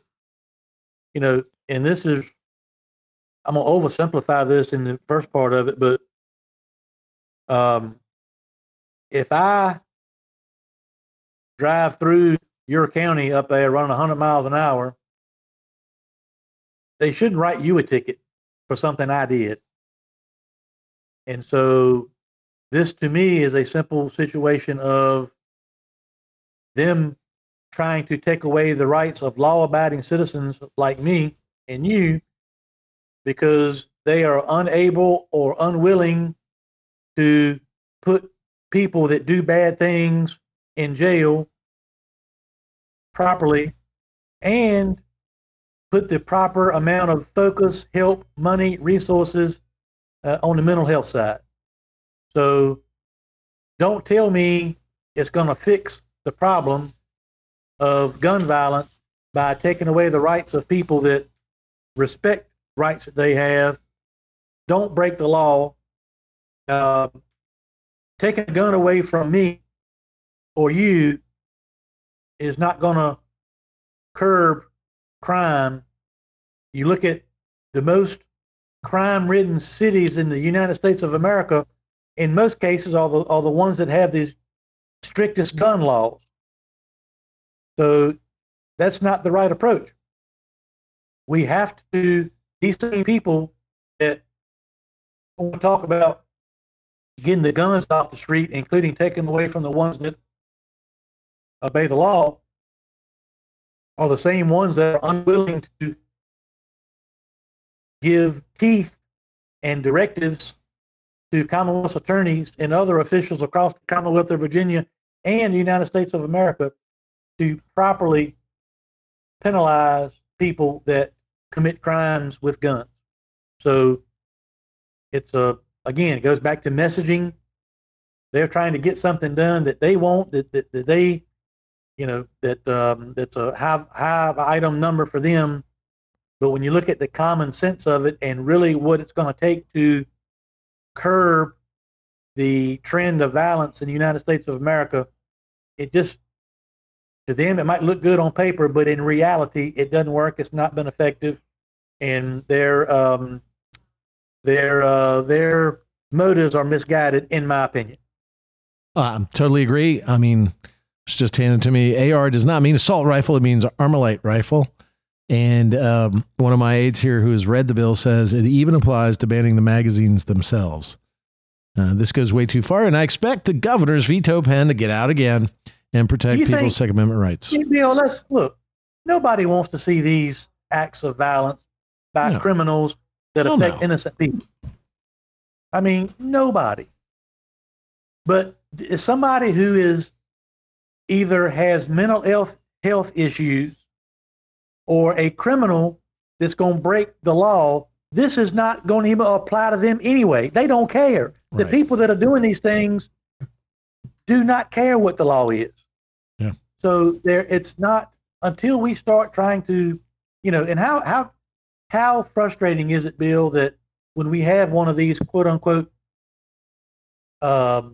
tragedies, disasters, the ones that they want to bring out to the public to try to gain politically, not Right. all of them, Right. just the ones that fit the narrative. And then every time, without fail, a week or two later, we come back and here are all the signs that we knew this person had problems. There's social media posts. The FBI was involved in some type of investigation several years ago, but they swept it under the rug or whatever the case may be. And so if you want to be serious about cleaning it up, be serious about cleaning it up with the ones that are actually committing crime. Yeah. Not try to do something because it may score you political points, but in reality, it's not going to do anything to affect the people that are committing the crimes, because guess what? Newsflash, they don't care about the crime. They don't care about the law anyway. No, gun-free zones, the Virginia Beach shooting, mass shooting, that was a gun-free zone. Didn't really work out, did it?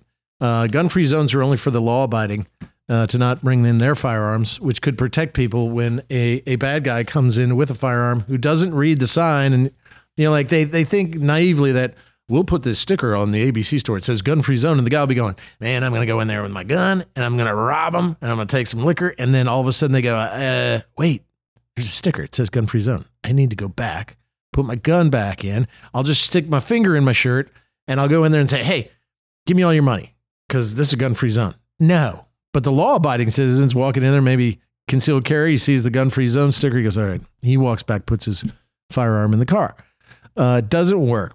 It's taking firearms out of the hands of law-abiding people. It does nothing to stop the criminal. Criminal wants a gun, he's going to get a gun. Gets a gun, he's going to use the gun.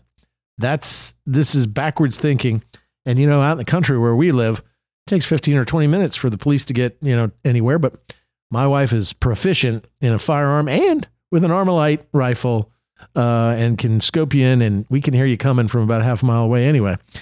So, again, it's tone deaf and they're just being silly. And here we go. They're the rational ones. And this is all right out of the box, man. Of the top 4, 3 of them suck. Governor, use your veto pen because it will pass the House and it will pass the Senate, and I will vote against all of them. So anyway, that's just the start. We'll talk about their wacky bills in more episodes coming up in the future. But what I wanted to do next was talk about some of the bills that we had talked about, you and I have talked about, and now my staff and I have put together. I want to kind of drop through to demonstrate what normal, rational bills look like. And you can tell me if you don't like any of these, but so these I'm going to 1, 2, 3, 4, 5, 6, 7. I'm going to read about 7. I've drafted about 30. Now I'm going to tell you one of my favorite bills, and hopefully the Democrats are not listening. But we came up with a bill yesterday which would ban the sale of electric vehicles where any of the parts, including mostly the battery, that any of the elements of the battery were obtained from countries or from companies that use forced labor or slave labor or child labor. That'll drive the Democrats nuts. They'll be like, we like electric cars. Forced labor, child labor, slave labor. I mean, I can't wait. It's kind of like the porn bill that we had an episode on that was very funny. I drafted that bill to drive them nuts. This is my bill, but shh, don't tell the Democrats. It's coming, okay?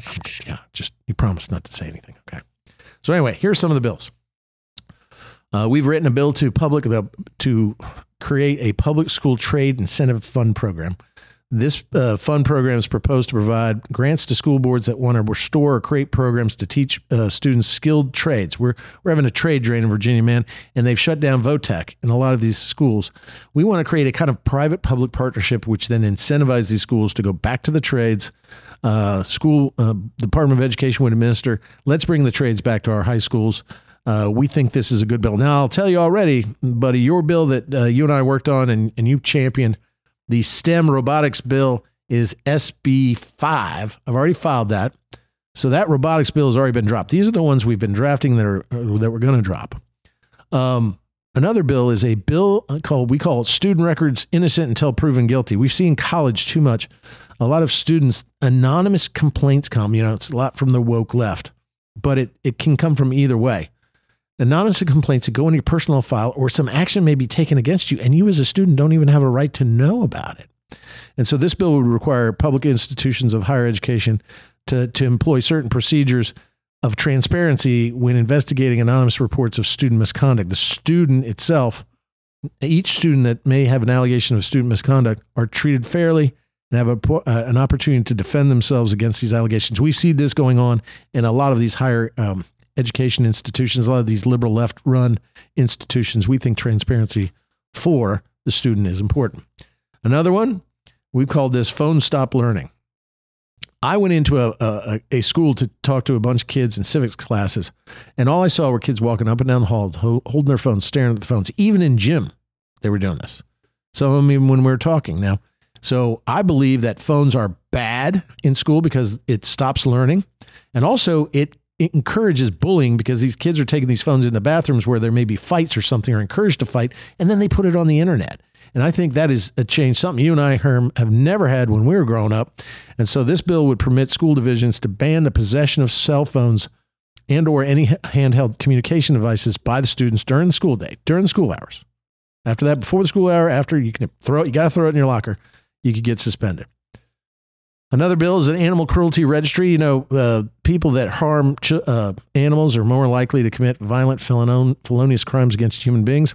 I think if you're convicted of a felony abuse of an animal, you should be also then put on a registry so that people that are maybe adopting animals out, receiving agencies, but also the law enforcement agencies would know whether you are a good person to have a dog or not, and whether if they're investigating that this person has had a felonious conduct against an animal and abusing them. That's part of my dog and cat legislation for the year. And then another one, Herm, which I want your input on right now. You and I talked about this, and especially with your activism in the autism community. I've been thinking about and worked 2 or 3 hours with my staff on this, on how do we bridge that gap. And we call this bill Bridging the Gap, a pilot program to prepare parents as behavioral health technicians for autism spectrum disorder students. Do you like it so far? Yes, I do. Okay. This bill proposes a pilot program to train and license parents of children with ASD, autism spectrum disorder, to become certified and licensed as behavioral health technicians, what they call BHTs in the Commonwealth of Virginia. Those BHTs would then be able to volunteer in the school system where their children are enrolled, working under the supervision of qualified, and you brought this up to me, ABA. Yep. This is a applied behavior analysis is what that stands for. And it's been really kind of incredible in terms of the treatment of autism and certainly in the growth of children with autism as they grow to gain those skills that they'll need later in life. And you really kind of sold me on this. So the goal of the program is to provide much needed support to these children with autism, to our kids, our lovely, beautiful kids who have ASD, and to help the parents gain those valuable skills, those teaching skills and experience in the field of behavioral health to help them as they grow up. It kind of creates a collaborative effort between the school and the parents and the child, because you were telling me how much that was lacking, and you had to go to another school altogether in order to find the proper education platform for your daughter, Haley. It is a unbelievable lack of qualified teachers, therapists to use the ABA therapy to give kids the opportunities that they need and deserve, especially, Bill, at a young age, when kids are first diagnosed, even before they get to like a quote unquote school age. We talk a lot about what schools can provide, but most kids that are diagnosed with autism are in the 2 to 3 year old neighborhood. And if we can provide a mechanism by which parents and or family members are helped with or trained or put in a position where they can help their own kid or someone in their family, and to your point, volunteer their time at school systems to try to bolster those programs, because if you got a kid with autism, eventually you go and get a you go meet with the school system and you get a IEP, which is an individualized education plan, which outlines the services that schools are supposed to provide for these kids. And very rarely do all these services actually get provided to the kids. And it's not in all cases because the schools don't want to. They just don't have the funding or the staffing to do it. So you get kids that start missing these sessions of ABA and they miss speech therapy. They miss occupational therapy, not because they're not at school or not because they're not there to get those services, is that the local units are not able to keep up and provide all these services. And in these services, in most cases, are never made up. And so what they miss, they never get back. And that's early intervention and the treatments and therapies these kids get early on give them the best chance to be productive members of society later on. You know, a couple of weeks ago, Angie and I went to a gala up in South Hill for the Families Embracing Autism Together program that you and I played in a golf tournament together and have raised money for in the past. They're opening a service center in South Hill called the Bailey Center for Special Needs to provide some of these services or subsidize the schools and other things around the school services and things around Southside Virginia. And the one thing, it was many things that really got mine and Angie's attention. But one of them was, I remember back in 2002 when my daughter Haley was diagnosed with autism, the stats said that 1 in every 500 kids born would be diagnosed or affected by some level of autism. Wow. Fast forward to 2023, it's 1 in every 35, Bill. 1 in every 35 kids are going to be affected in some way, shape, or form by autism spectrum disorder. So we've got to have more resources. We've got to have more help, more money, more support for facilities like Families Embracing Autism Together, more support for the school systems so that they can better provide quality services, those that they are lawfully obligated to provide. Yeah, and I've done this as a pilot program to get it off the ground. Usually pilot programs are lesser amounts that need to be funded. But what I really wanted to see from basically our conversations, and maybe we'll call it Haley's Law, Miss Haley's Law, because it just seems that you have that collaborative, you had that drive, you and your wife, Angie, have that drive. It's made a huge difference with your daughter.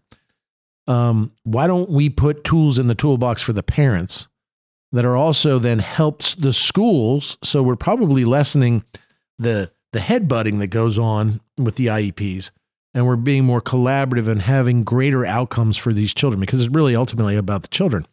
And so you inspired me. What? I know another place that we can get a little bit of funding for this. Where would that be, Hermie Sadler? We could remember the free market system and fair government approach. Go back and fairly tax and regulate skill games, the legally operated skill games in these small businesses in the Commonwealth of Virginia, and take some of this estimated $200 to $300 million of consistent tax income to the Commonwealth of Virginia and use it for a program like this that would help 1 in every 35 kids in the Commonwealth of Virginia get the products and services they so desperately need and deserve. Gadzooks, you have a great idea there, Hermie Sadler. What the heck? That is a great idea. And that could turn this pilot program into a permanent program where everybody could benefit from it. Because ultimately what we're doing is we're just trying to educate and certify parents so they can help in the growth of their children as they grow up. And what a, sounds like a win-win-win, doesn't it? So you like that, don't you? You like it? Yeah, I mean it's much needed. And not only that, any way that me and my family, and to certainly have Haley's name attached to it in some way, shape, or form would be a tremendous honor for us. Well, and count on that, because that's the way it's going to be. But see, I listen to you. You inspire me. And this is what you get for it. So, and I hope some things that just should be simple and easy, and everybody should agree on. I hope this would be one of them. Yeah. And so, and my staff's rolled out this already. This is not hard to do because already there are online classes available to become one of these certified behavior techs. So it's not that taxing. And all you got to do is take a class that's certified by the BACB, the Behavior Analyst Certification Board. And so, we think we can do something here that's really going to ultimately make a difference in these children's lives. And that's what we care about. So thank you for that. Great. And I need you up there lobbying for this bill because you have awesome influence. As you've noticed, we stand together and people want your picture and with them. So I'll need that as well. So another bill, and I'll just run through these as quickly as possible. Virginia Promise, what we're trying to do is lower tuition rates in the rural areas and inner cities to like $500 a semester. It's a plan that actually North Carolina rolled out. I'm going to put it out there. I'm sure some of the other, it's not for every college in the Commonwealth of Virginia. It's for like Radford or an HBCU or UVA-Wise, where we can make college affordable for all students, regardless of their zip code or their economic status, and not have to go into debt forever. If we're paying for the colleges and they have these large endowments, let's get together and make it finally affordable for our students, because college costs have risen like 1,000 times more than the rate of inflation in the United States. And so I think this is something that can really work. I'm going to throw it out there and get it killed, but we can have a good conversation. I also then wrote a bill that turns our small tracks in Virginia, the historic racetracks, the South Bostons of the world, the Franklin County Speedways in the world, would be designated historic landmarks and also be designated as enterprise zones, which would encourage use of those tracks, preservation of those tracks, get tax breaks for those tracks, and ultimately, in an enterprise zone situation, help small business grow around those tracks. So this is based on us, in our race team and our involvement with Pace-O-Matic that's done a great job, and the SMART series, the Southern Modified series, that's really kind of building grassroots racing, where you came from, Hermie. I mean, you raced on these tracks. This is where you started. These are where dreams are made and professionals are born in the Commonwealth of Virginia. We need to protect these tracks. That's the best idea I can do to come up with to protect them. You got any other ideas, or am I on it? No, I think you got a good variety, a good assortment, and a good starting point. And I'm sure between now and the next podcast, and certainly between now and when session gets closer to time, you'll have more things on the table. But of course, the one autism related one is the one closest to me, and be glad to participate in anything I can do to help push that one along. I can't wait. I love lobbying with you and working a bill with you, and I can't wait to do it again. That's just my way of getting you to stalk me, man. Hang out with me. So, I know you love dogs and cats. Naomi has cats. You have dogs. I got a spay and neuter fund. We've got an overpopulation of dogs, especially since the pandemic. They're arriving in our shelters, and it's because we're not doing spay and neuter in the way that we would. So what this does is create a program to allow low-income people to receive free spay and neutering for the cats and dogs. It's funded. Basically, you put a surcharge on and I've already talked to the creators of, food, the food, companies that do food and cat litter and that kind of stuff. We put, it's like a tax at the rack, you could say, in our gasoline tax, it's at the rack, not you at the pump. This is actually getting the manufacturers to participate and by the use of a fee, putting in a general fund that is used to make sure low-income people can spay and neuter their dogs and cats. More of the Bill Stanley Loves Animals, Cats and Dogs, Senator Stanley, Senator Beagle legislation. I've tried it before. It got crushed, but I'm willing to try it again because we really got a problem right now. Then, unleashing innovation, the creation of the Virginia Regulatory Sandbox Program. That's what I'm trying to do here, is create a new department within the state government that would lessen regulations for innovation, that would, especially to allow to test new products and innovation services or production methods without having to comply with all that red tape that we put in place, federal and state. The goal of the program is to encourage innovation and economic growth in Virginia and relax our regulatory process, which allows innovation to occur. So that's that. And so that's just some of them. I've got some other ones here. I won't belabor the point too long, but do any of those sound radical, like abortion after birth or banning your Second Amendment rights? I mean, that's a Republican agenda. That's a Republican creating an agenda. what you should be doing and what you are doing is stand behind and fight for things that Republicans are known for and what you're good at, what the messaging is good on, and stand behind what you say and believe. I hope ultimately some of these other crazy, radical things that people will come to their senses and really realize that political messaging and things of that nature are more important to some people, but actually getting things done and passing legislation that's meaningful and helpful to real people here in the Commonwealth of Virginia. Hopefully we'll get some support and maybe some bipartisan support. Some of these things you're talking about, as I said, I've learned, not be surprised by anything, but they seem like things that, everybody should be able to get behind, and I hope they do. Yeah, and me too. And I'm hoping we've got some other ideas, and we'll talk about them in later shows as we develop these things. But right now we're doing the sausage making process. We're coming up with ideas, kind of finding the legislative framework, that is the code, that section we want to amend, and kind of importing our ideas into them, and then drafting them up. And then we look at them 100 times. And then if we like them and we change them, then we'll file them. And then some of the bills we won't file. So we've got about 35, 40 bills ideas that we have. This happens every year, and we'll file some, but not all. But that's a little taste of what the differences are between a Republican and a Democrat. One wants to take your rights away and allow abortion on demand after birth.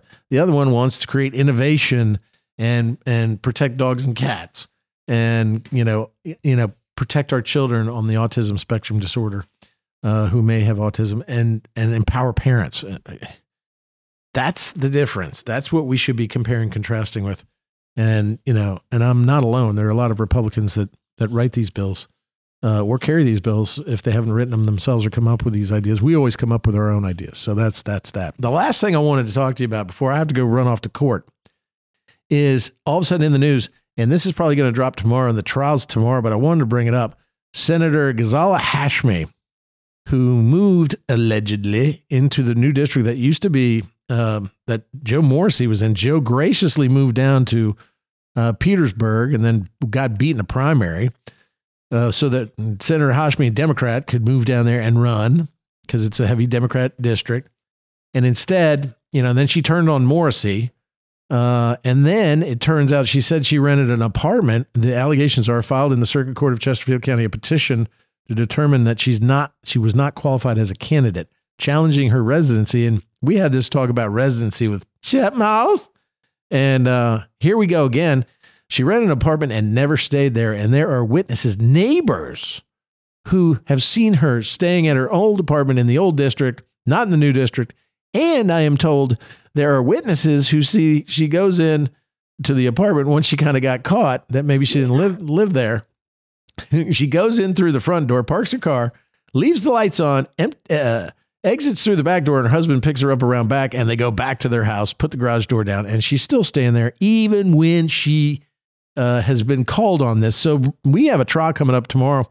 It'll be probably today as you're starting to listen to this, Friday, which would be December 1st. I think it is, or might be next Monday. I'm not sure, but I'm just trying to catch up, where her residency is challenged, which if proven would mean that we would be at 2019, not 2118. I'm sorry, 2119. We'd be at 2019. See, I'm not a math guy.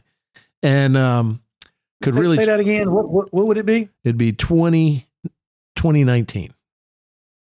So she would be 39? 20 out of 39. Yeah, 39. Because she would be vacant. Some people have been telling me that if she was never qualified as a voter, then she couldn't vote, then she couldn't file it, then maybe it would be considered a solo election, and the Republican who ran, who got beat pretty handily, would become the... That was my question. Would it be just a vacant seat, or would there be some kind of mechanism to put somebody in that seat?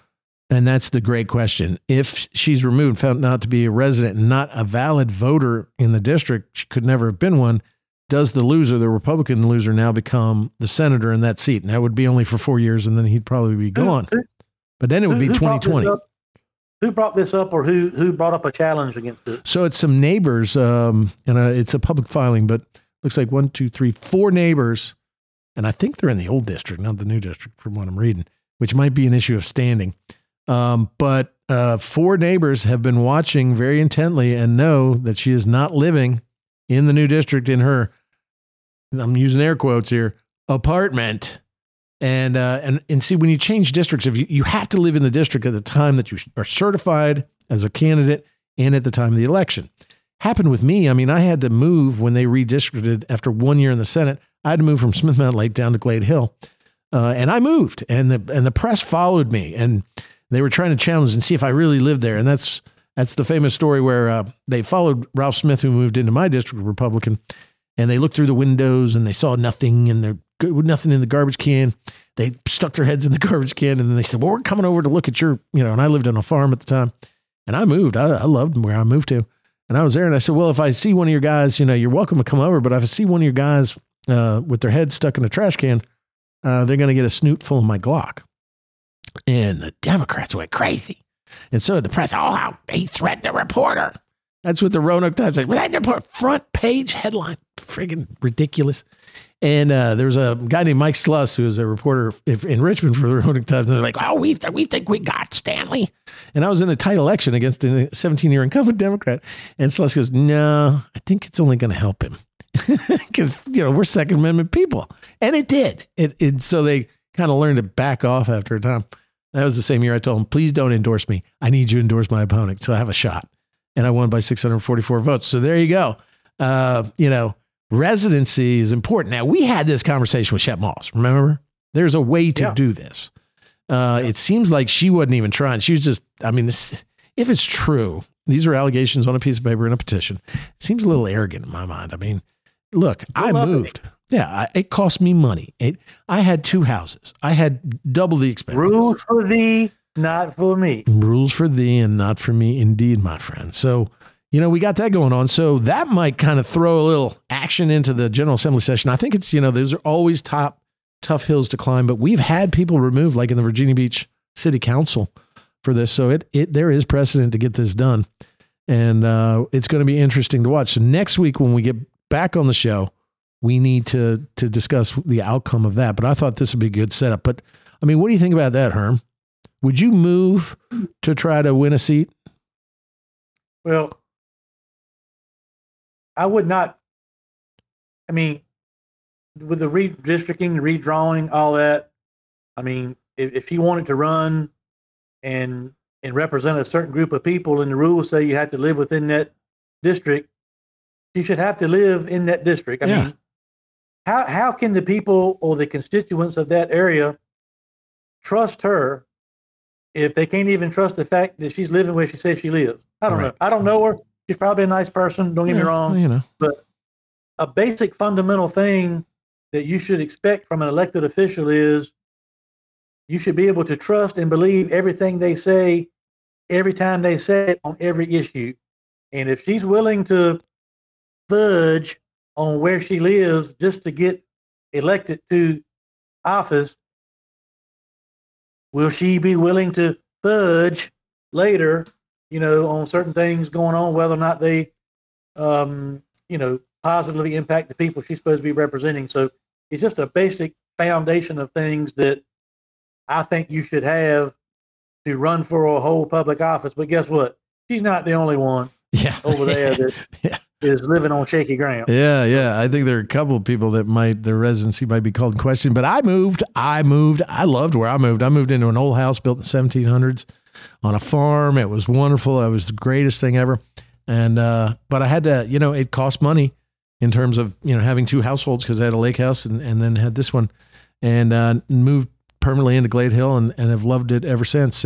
But was there. And look, you got to live by the law. That's the other thing. You make the law, but you also live by the law. Yeah. And if you show that the law is for thee and not for me is the same thing you did, well, then can you be trusted even to uphold the law when you're supposed to be making the law? Voters and the people you represent shouldn't have to wonder that, man. Good question to ask. Yeah, it's a good question to ask. So we got that going for us, which is nice. But I got to run off to court, man. I got to go defend somebody else. And let me tell you, Herm, you know me, I've been in a pissy mood since our loss, but at least I'm back on the winning trail. Won 2 cases this morning. Got a third one I think I got in the bag. Feel pretty confident. Won yesterday for some doctors. Believe it or not, casinos They went outside to relax. They'd had some drinks. The casinos were mad at them because they were challenging maybe a pit boss, something like this, where, they weren't paying their bill. There was a disagreement. Casino calls the cops. Cops get him out of the car and immediately arrest him for DUI and drunk in public. Representative, motion to dismiss, boom, won. So one victory for the good guys against the casinos yesterday, and then we're going to go try one more case today down in Henry County. So I've got to run, and so I don't want you doing what I do to you when you got to go. Well, Bill, what do you think about it? I got to go. But I think a very interesting episode we've just completed, and we're back on track. We're back from Thanksgiving break. We've got another episode not only at the end of this week, but we got another one we're going to drop next week, and we're going to have a whole bunch of fun as we head towards the end of this year. And so we'd hi, Miss Haley. Hey, Miss Bill. How are you doing? I'm good. What are you doing today? Well, I've got being a lawyer, and I've got a bunch of court cases, and I'm talking to your dad here for the podcast, and I think that's it. What about you? What have you done today? I've done first choice. I've done the silverware, the tea, and the bath, and the tables, and everything. I've done all kinds of stuff. The morning routine and trash and absolutely too. I'm all done for today. Awesome. Well, you were more productive than I was. I feel like a piker now. I feel lazy. Yeah. Well, have a great evening. I gotta work tonight with Ashley Pete. She's gonna be here all day today. I gotta work tonight, and where'd Mommy go? Oh, Mommy has to go see Grandma because Papa is at the hospital today, so he's gonna go check on him. So just me and Daddy. Yeah. Oh, good. Well, I know you love Today, that. you know everything going on in our lives. I love the catch up. I'm waiting for Daddy to be finished so I can go back to work because I gotta get my drinks and Yeah. I gotta be busy tonight. Yeah. Well, it sounds like you guys are going to have a fun evening, huh? I hope so. Yeah. You make sure he makes it fun for you. Okay, Miss Haley? I will. I'll do my very best. Okay. And I'll see you very soon. Okay. Bye-bye. Great way to end the show. That is, you can't find a better way than ending the show like that. That's why we do what we do, isn't it? I mean, that's why this bill is what it's going to be. And I think that's a great inspiration for everybody. What a wonderful young lady she is. I'm Virginia State Senator Bill Stanley, going to court, leaning right. And I'm Hermie Sadler, turning left. Thanks for listening. Thanks to all our sponsors, including Pace-O-Matic, Leaning Right and Turning Left with Sadler and the Senator, powered by Pace-O-Matic. We'll see you next week. God bless you all.